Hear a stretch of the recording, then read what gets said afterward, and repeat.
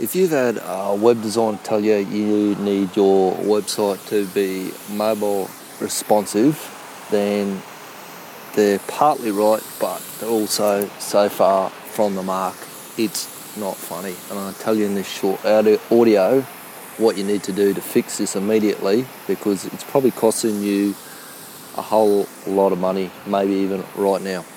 This is Beanie the Social Tradie, and in this short video I'm going to tell you the difference between a mobile responsive website and a mobile friendly website, a standalone mobile friendly website.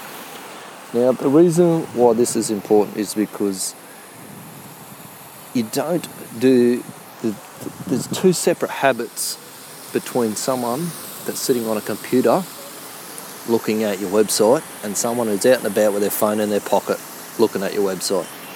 When they're sitting at home looking at your website on the computer, they might be mainly they're probably researching, looking for information, okay? So that's a great time to capture email addresses. You don't really want to go for the sale straight away there.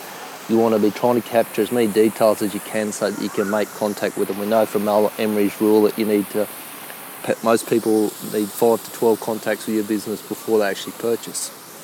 However, when they're on a mobile device, it is a completely different story. When they're on a mobile device, they are more than likely out and about around the town, got the phone in their hand, they're looking to spend money.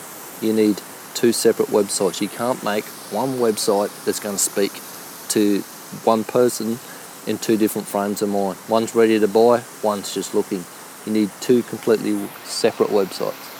So that is what I want you to think about this week, is go and have a look, and you might think, oh, it's going to cost me a fortune to put another website up. That's a load of rubbish. What you need is WordPress and a template called Genesis. You can knock up a mobile friendly site.